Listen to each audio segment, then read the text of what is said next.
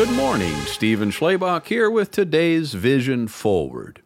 When we make an internal decision to value people, we express it with thoughtfulness, politeness, and courtesy.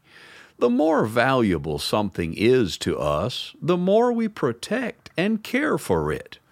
Just think of a highly valued piece of jewelry or that dream car I finally got. I'm sure we all agree that all material things pale in comparison to the value of people. Jesus referenced the value of people when he said in Matthew 6, verse 26, "Look at the birds. They don't plant or harvest or store food in barns, for your heavenly Father feeds them. And aren't you far more valuable to him than they are?"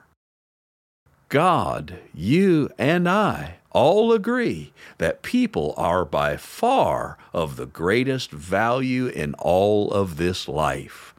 That motivates me to be as thoughtful as possible with everyone I interact with.